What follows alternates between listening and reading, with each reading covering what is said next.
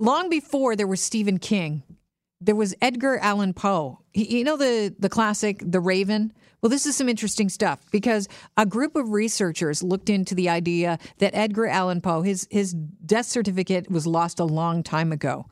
Apparently, he had a wacky life. I mean, he's this larger-than-life historical figure. He was known for binge drinking. He married his cousin, who was 13 years old. He suffered from what they think was depression. And one of the theories about his death is that he committed suicide. A group of researchers got together to challenge that. Here to talk about the research and what they've concluded, Ryan Boyd. He's assistant professor of behavioral analytics at Lancaster University. Welcome to the show. Hi, thanks for having me. Thanks for being here. So what made you and other researchers decide to look into Edgar Allan Poe's death? Well, really, the question started with my colleague, Hannah Dean, who became very interested in Poe after reading some about how he died. And it's been a mystery for a really, really long time. So he disappeared for a little while, and then some people found him, and he was wearing someone else's clothes. He was completely confused and disheveled. And he's kind of slipping in and out of consciousness. And he died a few days later, and it was just a really baffling situation, and no one really had a good understanding of how he died.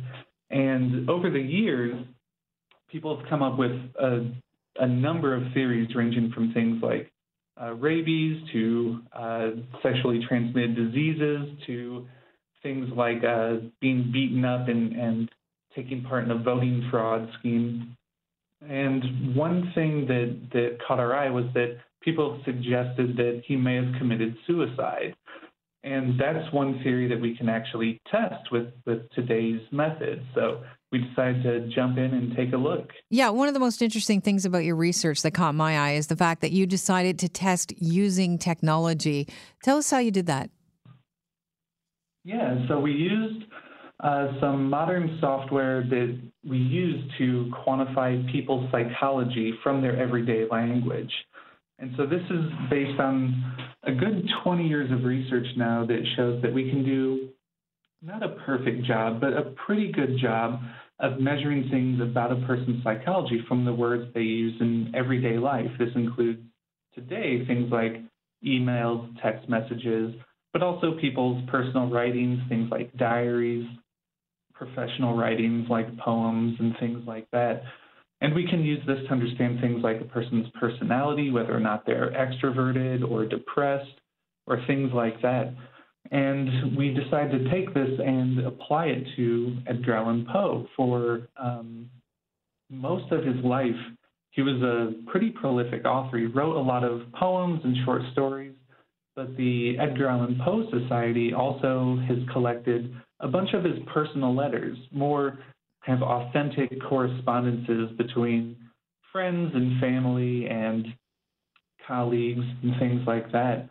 And so what we can do is we can take this system and measure language that we know is related to depression and quantify how depressed he is at any given point in time based on the types of language that he's using. But how would fictional works be, fit into this? Because it's a work of fiction. It's not his personal letters. I get those personal letters and scanning those with the computer, but the fiction, wouldn't that throw you off?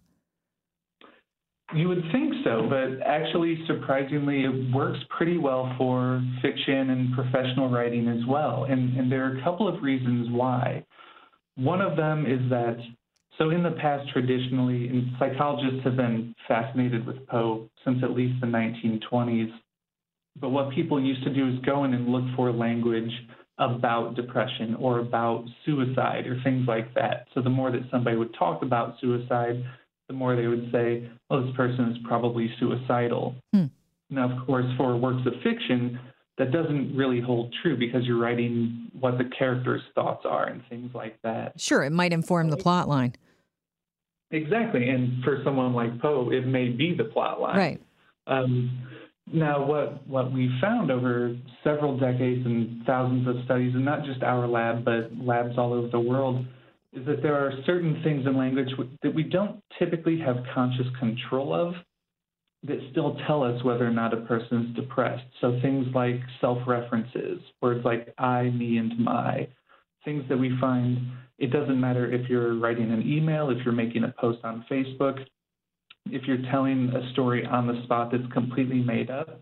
We generally don't control how much we self-reference, how much we use different types of pronouns, and they tend to be relatively stable across different writing contexts. So if you are a high self-referencing person, you're not only likely to be fairly depressed or to some degree troubled or insecure, but that seems to be the case whether you're writing personal letters or if you're telling stories.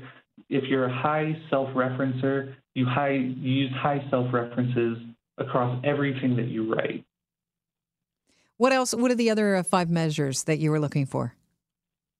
So for this one, there were the 3 big ones. So self-referencing is one telltale sign of depression.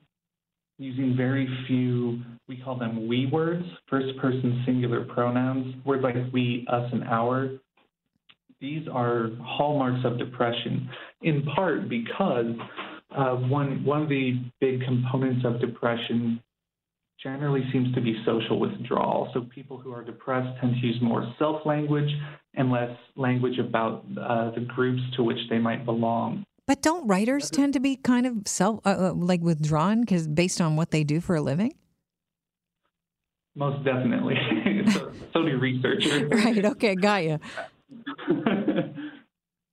And the other 3, 2 of them are pretty obvious. People who are depressed use a lot more negative language and much less positive language. The one that is a little bit less intuitive to people is that people who are depressed or highly stressed tend to use lots of, we call them cognitive processing words. We also call it working through language. These are words like think and know, understand, maybe, words that reflect that someone is actively thinking through something or trying to solve problems. So Edgar Allan Poe, he was quite prolific. You took a whack of his work and you entered, I'm guessing you got a computer to, entered it all into the computer did the work, analyzed everything. How long would something like that take? Well, the actual analysis part, super fast and easy. The long part was the work that the first author, Hannah Dean, did, which is actually going through and collecting all of the texts and putting them into files and preparing it for analysis. And so how do you do that? Do you scan it, or are they already somehow in ebook form and you can then, grab that and bring it and put it into your computer program? For these, we were super lucky that the Edgar Allan Poe Society has posted all this online, so it's already machine readable. They've already transcribed everything. So they really did the hardest part of the job for us. Okay, so we're dying to know, maybe a poor choice of words. I get it. Also, pun intended. Do you think he committed suicide? At the end of the day, what did your research conclude about Edgar Allan Poe's demise? Well, we don't think that he committed suicide. So we looked at 3 different sets of his text. We looked at his stories, his tales. We also looked at his poems, and we looked at his personal letters. Now, when we look at his stories, his more professional writings, we don't see any clear signs of depression at the end of his life. If we look at his personal correspondences, his more personal life, we do see much stronger signs of depression leading up to the year and during the year that he died. Now, you could interpret this a little bit either way. We were almost certain that he was going into a depression towards the end of his life. But if he'd committed suicide, we would have expected to see that same pattern emerge across all of his writing. So we've done research in the past with other poets, and we find that the poetry of those individuals who do die by suicide, you see it in their poetry, you see it in their professional writing. We didn't see that here with Poe. So my guess is he probably did not commit suicide. Wow. I find it fascinating that you can use a computer to determine that. Ryan, I want to thank you for joining us. It's been really interesting. Yeah, thank you so much for having me. Thanks for being here. Ryan Boyd is Assistant Professor of Behavioral Analytics at Lancaster University talking about Edgar Allan Poe. Take his works, plug it into a computer, see if it ticks any of the boxes with language that is related to suicidal, thinking and patterns of linguistics that are commonly associated with people that have suicidal thoughts. It's fascinating what we can do with computers now. I think that raven drove him nuts. It's always the bird.